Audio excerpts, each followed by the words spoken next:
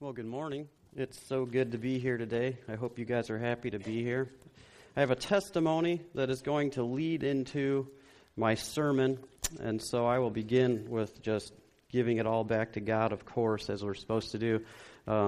It was probably a couple of years ago that Pastor Paul recommended to me, and I know he's recommended it several times to people, to the church, this book called The Praying Life by Paul Miller. And it is, for me personally, the best book that I have ever read on prayer in my life. And it honestly, I've thought about this, and it honestly could start out with Dear Joel, and then talk to Joel about prayer. Like that's how it hit me. And so it may be different for you, but for me, the best book I've ever read on prayer, I highly encourage it if you have some reading time available. But in the book, he recommends, towards the end of the book, he recommends doing prayer cards. And for me, I'm ADD, I'm praying, and all of a sudden I'm thinking about other stuff, like whoops, back to prayer, and then I'm thinking about other stuff. And so I'm ADD, but he recommends prayer cards, and so I do that. And I have a prayer card for like a lot of different things, one for each member of my family. And I have a prayer card that's titled The Impossible. And it's funny because since the beginning of this year, with the kickoff service and with our prayer vigil that was from 6 to 11 at night, and with Pastor Paul's sermons and with testimonies that we hear like we heard today, we're hearing and we know and we take for granted, I take for granted that God is the God of the impossible. He can do the impossible, like legitimately, literally. Nonetheless, on my list, which I'll be retitling The Almost Impossible, on my list, one of the things on that list was to be able to preach or teach again. And it's something that I really, really enjoy, but I've gone through things and I am still going through things physically that seems like it took me out of it. And God has, in His sovereignty and in His wisdom, He has allowed this day, today, to answer that. And I've been praying for this for over a year. And I truly believe, regardless of size of church, that God has you here today and He has me here today. And I hope and I pray, and I have prayed for you, and I have prayed for me, and I have men in my life and women in my life that are praying for me for this day and continually before and after this day as well. But I do pray that God's Word resonates with you today and that you're listening. I am very passionate about missions. I'm very passionate about overseas missions, reaching the unreached.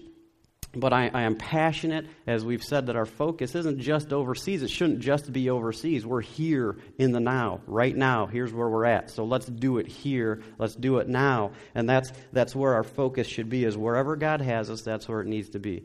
So that's where I'm at with my testimony, and then also adding on to that, just because God has allowed this day for me. But the pastor at the church that we attended in Missouri, his name was Danny Yoder. He told me one time, I taught the adult Sunday school class there, and after church we would always sit down and have lunch with them and just talking theology and a bunch of other things, life situations and things. He told me one day that when he preaches, he likes to preach to accomplish a couple of things. And one is he likes to speak and preach in a way as if it was the last time he was going to have the opportunity to speak.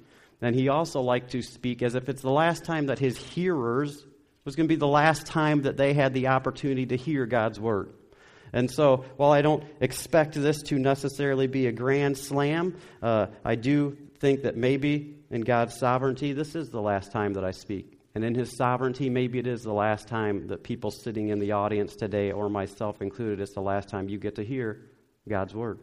And so, it's with that in mind that I begin today. And so, let me pray, and then we will get started. Lord God, I do thank You for who You are and for what You do, God. I read Your Word and I feel a lot of times as if I understand You, and then You amaze me and show me things that I haven't seen before, that I hadn't contemplated or thought of before. Accomplishing impossible things every day and things that I take for granted. I take my breath for granted, and I take my warm water for granted. I take the heating blanket on my bed for granted, Lord God. There are such luxuries that I have that I take for granted. And so, Lord God, I am decreasing today legitimately. I am decreasing so that you can increase. Teach us, Spirit. Fill this place. Open our hearts. Open our minds. Lord God, if there are people here today that are wondering and they don't know what's going on in their life, whether that is believer or unbeliever, they are searching, Lord, then Spirit, I just ask that through me you encourage and point in the right direction, as we know that you do. And Lord, if we're here to learn more about missions and to understand what your word says about that and how we are called, then I ask that we understand that as well. And so, Lord, I just ask that you would just bless the words of my mouth and the meditations of my heart, Lord, that they would be acceptable in your sight, that they would be acceptable in your sight, Lord God. In Jesus' name, amen. Okay, so we're in Jeremiah chapter 1. If you want to turn to Jeremiah chapter 1, I'll give you a brief intro to Jeremiah here, just to, it's the first time we see Jeremiah, so to just give you a little bit of a background on who Jeremiah is. He comes on the scene about 627 BC, so 627 years before Christ is when we see Jeremiah come on the scene. He's often referred to, although maybe a lot of you have not heard this term before, but he's often referred to as the lonely prophet. That is because of Jeremiah 16:2. God commands him not to marry and not to have kids. So sometimes the lonely prophet, more often than not, you will hear him referred to as the weeping prophet. Jeremiah's heart breaks for his countrymen, for the state of his nation. His heart breaks. That is an entire series of sermons by itself. I am convicted by that. As I studied this, as I've gone through this, I am very convicted by that. Is my heart breaking for the state of the Route 34 corridor, as we call it? Is it breaking for the state of my country? And I honestly certainly isn't breaking the way that Jeremiah's heart was breaking, so I am convicted by that. Jeremiah authored the book of Jeremiah, of course, and then he authored the next book in the Bible, Lamentations. Now, when I think of lamenting or lamentations, that's just me, the way I do things is I categorize things, and I'm thinking, like crying, weeping, sobbing, mourning, lamenting, so that's kind of how I do it. Maybe I'm off on that, but that's where I put it. But that just shows you, again, Jeremiah's heart for his people. Jeremiah, his contemporary at this time, the person that was prophesying at the same time as him is Habakkuk. And Habakkuk and Jeremiah both prophesied to the southern tribes of Judah. And so that's where they're at prophesying. Habakkuk comes on the scene 15, 20 years later, but nonetheless they're prophesying at the same time. And they're saying the same message. We, obviously, as men, have categorized the Bible, and Jeremiah is a major prophet, Habakkuk is a minor prophet, but their message is truth, and it's from God nonetheless. So Jeremiah prophesies for about 40 years, faithfully for about 40 years.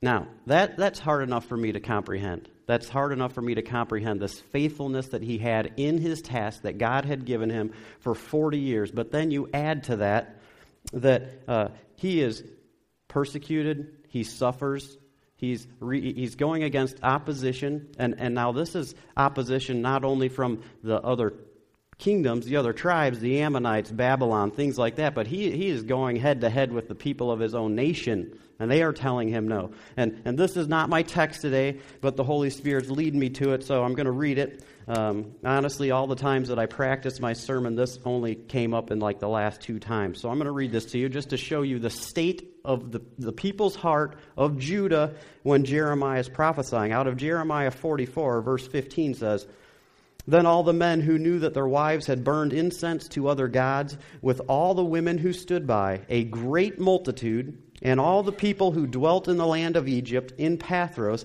answered Jeremiah, and they said to him, 'As for the word that you have spoken to us in the name of the Lord, we will not listen to you. But we will certainly do whatever has gone out of our own mouth, to burn incense to the Queen of Heaven, and to pour out drink offerings to her, as we have done, we and our fathers, our kings and our princes, in the cities of Judah and in the streets of Jerusalem.'" The holy city. We're going to burn incense and pour out our drink offerings to the Queen of Heaven. false gods. That's their answer to Jeremiah. So for 40 years, he's faithful through that. He's a hardcore dude. I mean, Jeremiah is like the man.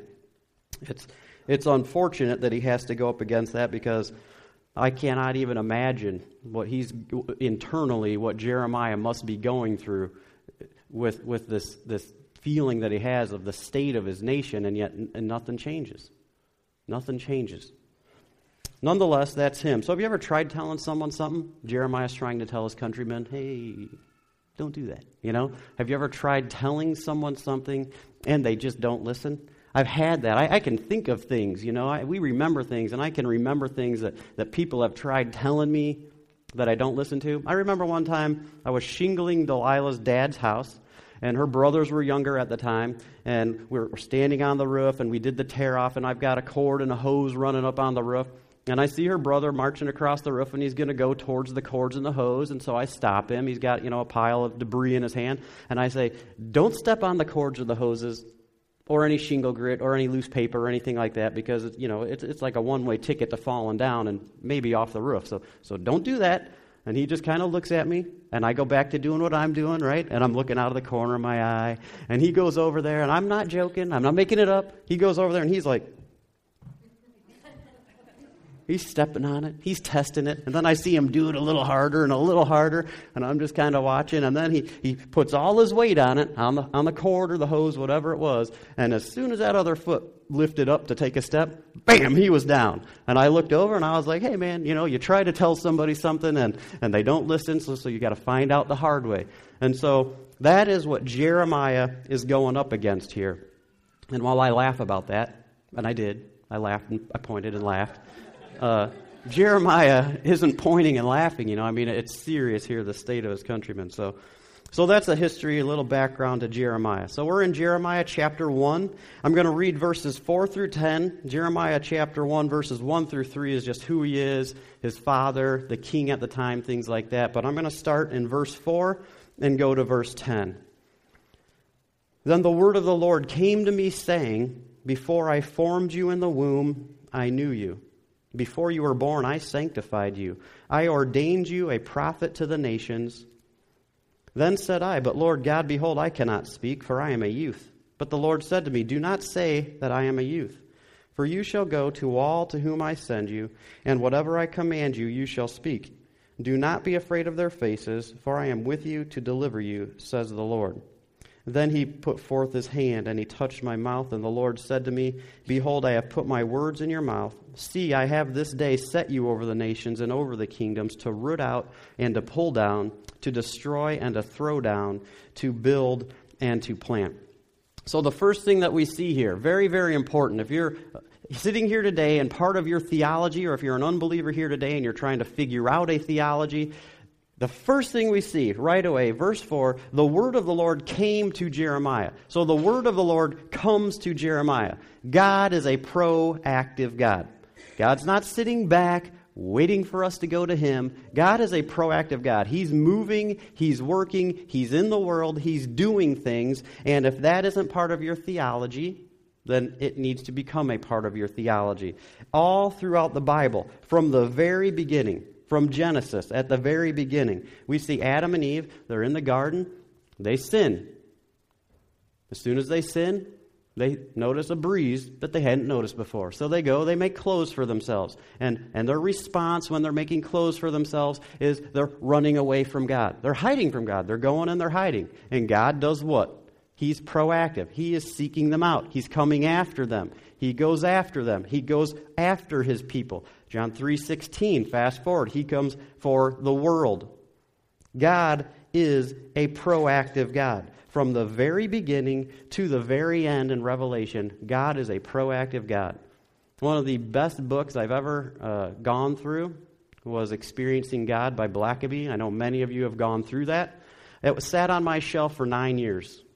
9 years that sat on my shelf before, and I was an unbeliever, 9 years, and then at the moment of my justification, my regeneration, for whatever reason, the Lord knew more than I did. He put that on my heart, and I I walked out of my bedroom after a long stint of crying and sobbing and everything else, and I just couldn't understand God's grace in my life.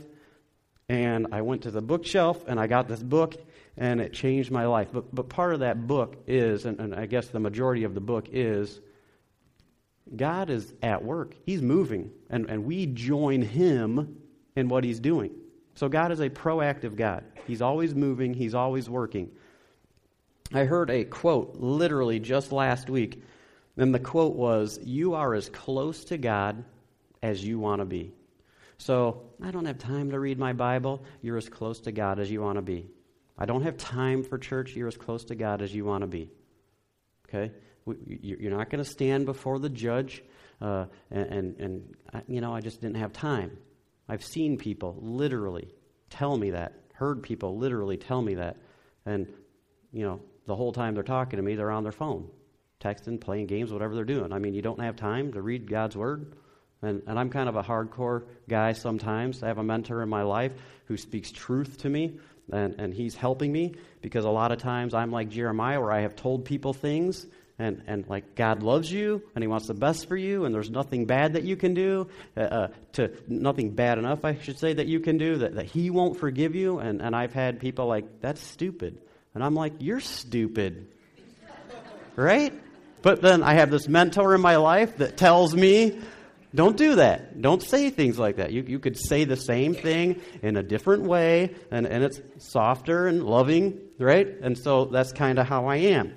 Okay, so Jeremiah's up against this opposition. The second thing we see, verse 6. "But Lord God, I cannot speak, for I am a youth." Age is not an excuse. Now, here in the context of God's Word, in the context of Scripture today, we're looking at youth. Jeremiah is a youth. In biblical times, about 20 years old was the dividing line. So we know biblically that Jeremiah was most likely a teenager at this time. The other thing that we have to do is cross the principalizing bridge. That's, I paid money to go to school, and so I get to use these words sometimes. And the principalizing bridge says this: here's our culture. We live here right now. And in our culture, kids can come up to us and they can say things to us and they interact with us. And it was the same thing back then, but there was much more reverence and respect back then. And so now, it's not that it's not a good thing, it's a wonderful thing. I encourage my kids all the time, "Hey man, we have an open door policy. You tell me anything and we'll go through it," right? That's what we want from our children. On the bad side, there's, the youth of today tend to be a little bit more disrespectful, I feel, and it just seems like that's the way of the world. Well, here, when Jeremiah says, "I'm a youth," there's a lot that goes into that. Jeremiah is saying, like I'm young, and you've got the gray hairs. Like, I can't go tell them what they're doing is wrong. It's just this cultural thing that we don't understand today, but we need to figure it out. So age is not an excuse. And again, it's looking at youth here, but I know we know this, but I got to say it, is that we can't take youth here and say, yeah, he's talking to the youth. Because if you're middle-aged, if you're getting older, if you're elderly, age is not an excuse. If God has you here right now, and tomorrow He has you going somewhere to serve, then my grandkids or my well-paying job or anything else, my house is here or anything like that, is something that we need to set aside. But God has us here. Now, I know, because I've talked to so many of you, I know the testimony in your lives and the things that you're saying at your work and the things that you're doing and the people that you're interacting with, and I believe God has you here now. And He has me here now. And so we're here. But age is not an excuse. There are several times in my life when my kids have held me accountable. Now, we had a teacher in Bible school, his name was Dan Falls, and he told us, he says, if somebody comes to you to hold you accountable, and our response should not be, well, you came with 2 people and not 1, so you didn't do it right. I'm sorry. I can't listen to what you have to say. If that's your response, you're automatically going to, you did it wrong. Sorry. That's wrong. So Jeremiah is a youth. My kids have come to me and held me accountable before, and my response, is never, how dare you? You're grounded. Don't talk to me like that, No. I mean, I listen to what my kids say. My kids, they hear things. Our youth hear things. The Lord speaks to our youth the exact same way that He speaks to us. They are an example to us. Sometimes in my life, my kids have done things where I shouldn't say it amazes me because that's the God that we serve, but my kids have done things and said things sometimes in my life where I have literally said back to them, the student has become the teacher. Like just amazing how God works even in our youth. So, age not an excuse. Here we see God holding Jeremiah to a higher standard. So God says, don't say that I'm a youth. Because a lot of times, and this hits me right between the eyes. I have a negative opinion of myself. I am an insecure person. And so this hits me right between the eyes. But God is holding Jeremiah to a higher standard. And He's holding you, if you're a believer, to a higher standard as well. See, the God that I serve, that we serve, that Cornerstone serves and recognizes is above all. And so that's the standard. So God's saying, don't say that I'm a youth. You're going to go to whom I send you. You're going to say what I tell you to say. And that's the end of it. That's what you need to do. I often wonder, and have wondered even before this sermon, I often wonder how many people in Christendom, in history, have we never heard about? Let's see if I can say this making sense. Have we never heard about because they said no to God? And, we know that this is not a life of popularity, certainly. Hey, I'm going to be a Christian. That'll make me popular. I mean, this isn't a life of popularity. But I wonder how many people, like right here, for example, this should clarify it. If Jeremiah said, nope, would there be a book of Jeremiah? How many people has God said, look, this is what I want to do through you? And the response is a negative response or a backtracking, or the answer that we give God is, I don't think so, that's not me. And not that God doesn't still accomplish that through a different means, but people that we've never heard about because the answer is, I don't think so. We had a Bible study, a small group at Kurt and Julie Thompson's house a year or so ago. And one of the things that they challenged us with at our Bible study was this responding to the Holy Spirit in like 10 seconds. So if you hear something from the Holy Spirit, if you're doing whatever you're doing and the Holy Spirit lays something on your heart, you have 10 seconds to respond to that. And the 10 seconds is obedience. Okay, is that from you? Yeah, let's do it. So whether that's I see somebody who's hurting, I'm going to pray for them. Whether that's somebody says something at work and I engage them at that level. Whether that is helping somebody with a cart of groceries. I don't know. Whatever it is, you engage them.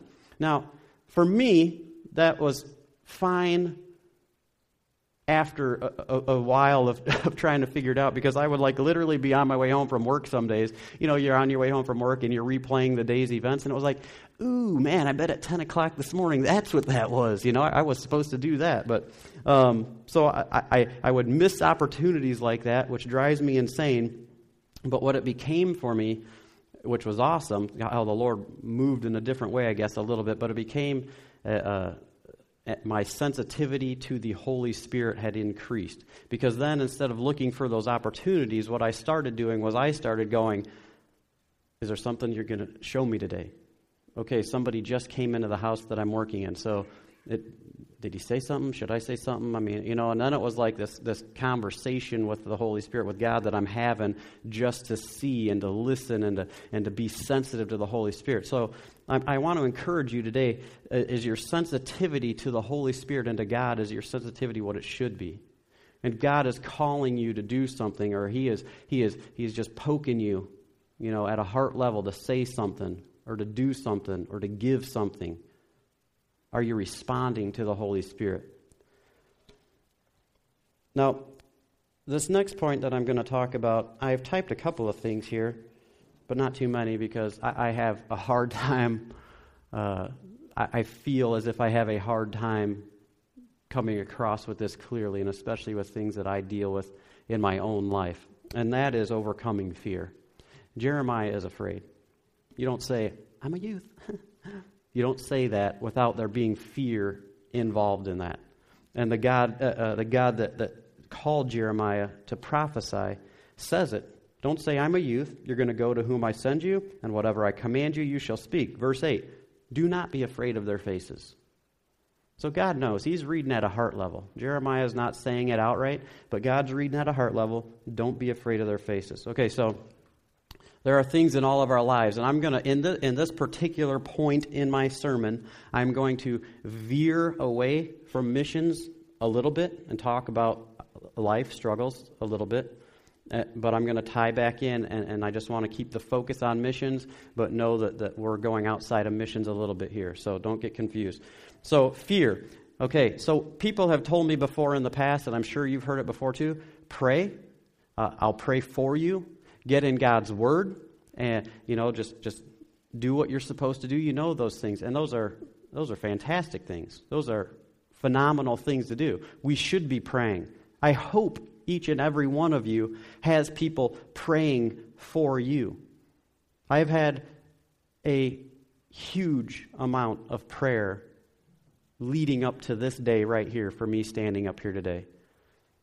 And I can't tell you sincerely from the bottom of my heart, if you have been praying for me for this day, just how much it means to me. And because he's not here, I'm going to say one of them. One of them is my boss. My boss is a strong man of God, and he has been praying fervently for me today. And so I appreciate your prayers for me.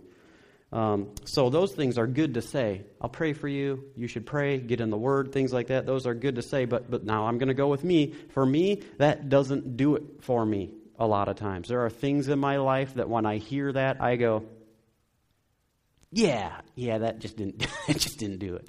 Okay? And so that might show a lack of maturity. That's fine with me. Just being transparent with you. Okay? I need to walk through that. But sometimes that doesn't do it for me. Okay? What does it for me, though? And I'm telling you this because this does it for me. I hope that it can help you. If you're going through something, if you don't understand what the Lord is working out in your life right now, then what does it for me is that in my immaturity and sometimes in my bad attitude and sometimes when that is not what I want to hear right now, it ain't working. What does it for me is knowing that this is 100% truth and does not lie to me. And so I could go away with a bad attitude still, but I could never ever say that this led me astray or has confused me, because this doesn't lie to me. And so I could walk away frustrated at my situation and not understanding my situation still. And Lord God, you still haven't made clear what my situation is, and I don't understand that. But I know that your truth is absolute and does not lie to me. It will never lead me astray. So back to what I said at the beginning, my walk with the Lord is as deep as I want it to be. God is a gentle and loving God to his children. We see that right here in verse 9 when the Lord says, or when it says, then the Lord put forth his hand and touched my mouth, and he said to me, behold, I've put my words in your mouth. This is gentleness, like don't be afraid of them. I'm here, and here's my words. You can almost see it's like a dad helping an infant child with food or with whatever or something. I mean, this is gentleness. This isn't like, smack, suck it up. What's your problem? This isn't that. God is a gentle and loving God, and he is encouraging us, and he is encouraging Jeremiah here. Like, yeah, you're about to go into something that's going to be rough, but I'm here. I'm here for you. I'm here with you. Here's my words. Here's what I have for you to say to the nations. Verse 10 says, and I love this verse, says, see, I have this day set you over the nations and over the kingdom, to root out and to pull down, to destroy and to throw down, to build and to plant. Do you believe that God's over the nations and over the kingdoms? Because I sat here and I thought about this and I contemplated this while I was putting this together, and I sat here and I thought about it, and I think a lot of times with lip service I say, yes, I believe that, but when you actually sit down and think about it, when you actually sit down and you contemplate God being over everything, I mean, God is over everything, absolutely everything. He's over my emotions. He's over my finances. He's over this country's finances. He's over this world. God is over everything. And he tells Jeremiah here, I have this day set you over the nations and over the kingdoms, because the God that I serve is up here and everything else is down there. And so I am his and he's mine. And because of that, I'm seated up here with him. I'm over the nations, and if you're a believer today, you're over the nations. And because we have this word of truth that never lies, that divides to the bones and the marrow and the division of the soul and the spirit, then we have the power of Christ to go and to proclaim, and it will not be a lie that you're telling. You may be talking to someone like the tribe of Judah that falls on deaf ears and they don't want to hear it. But that doesn't make it a less effective message. And then finally here, in the last part of this verse, which is really awesome here, is to root out and to pull down, to destroy and to throw down, to build and to plant. So this is the God we serve, okay? If you're a believer here today, and you've raised something else up to try to take God's place, maybe you don't know you've done it, maybe you do know you've done it. You've raised something up in place of God. Whatever it is, doesn't matter. It's between you and the Lord. If you're a believer here today, God is not going to compete with that. He will root it out, tear it down, destroy it, pull it down. That's what he's going to do. God's in the business of sanctifying his children. And so if you've raised something up, he's going to root it out and pull it down. If you're an unbeliever here today, that is the part of, if you put your trust in Christ, that is the part of being a new creation. He is rooting out and pulling down all the garbage, and then you're a new creation, which is the beauty of to build and to plant. Because our God does not tear something down, rip something down in our lives, and walk away. There you go. He doesn't do that. The God that I serve will tear something out of my life, and it'll hurt. But then he replaces it with the truth and with his love and with his encouragement. And I don't understand that. A lot of times I don't understand that. Like I've done this, and you've replaced it with your love and generosity. The world is dying. And I cannot say this dogmatically, of course, but I feel like this world is quickly coming to an end. And I know that has been said for 2,000 plus years. I got that. But I truly feel like this world is quickly coming to an end. And so I'm going to end with this little bit of a testimony. And it makes me look like the moron that I am sometimes, but how good God is too. And that is, I was at work last week, and I had this little corner that I'm set up in, and there's like, and I'm not kidding, there's like 80 electricians in there, which is rare. There's usually like 3. There's like 80 electricians in there, and all their stuff is in there. They're running wire, they're putting lights in and everything.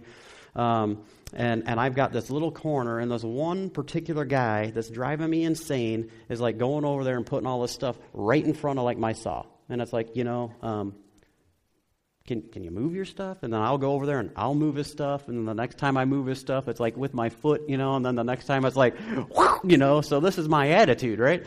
And then, so he's having an attitude, and then he's moving my stuff, so he can move my stuff. I think it's probably to get me back, which is fine. So I'm struggling. And so then I'm sitting there working, and the Holy Spirit just like, one of those, it's like, and he says, like this, I'm telling you, this is just how it went, okay? The Holy Spirit has me just look at this guy. Just Joel, look at this guy. No, he didn't know I was looking at him. That would have been awkward, right? Hey, right? But he says, Joel, just look at this guy. And I'm looking at this guy, and I'm frustrated. This has been going on for about an hour or so, and I'm getting frustrated. And the Holy Spirit says, look at this guy.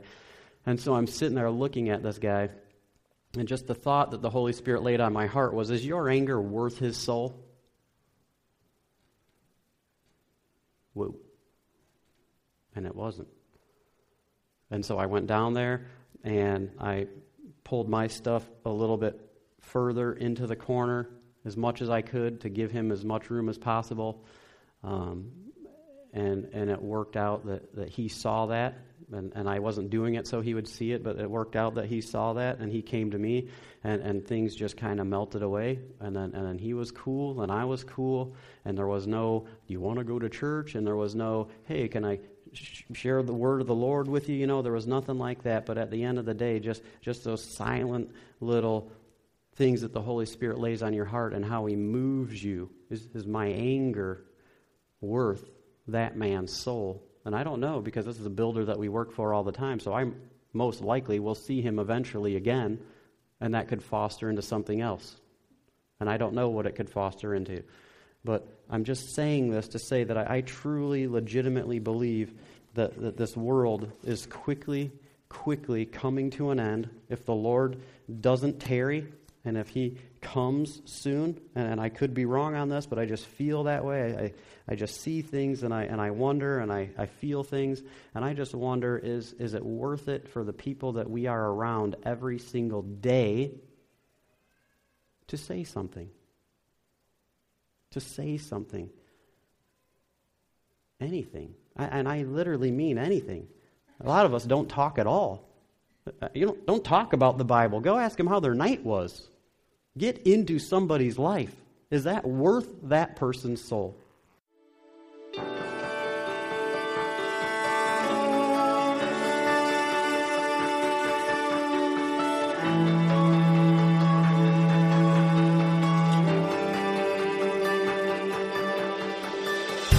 You call me out upon the waters, the great unknown, where feet may fail. And there I find you in the mystery, in oceans deep, my faith will stand.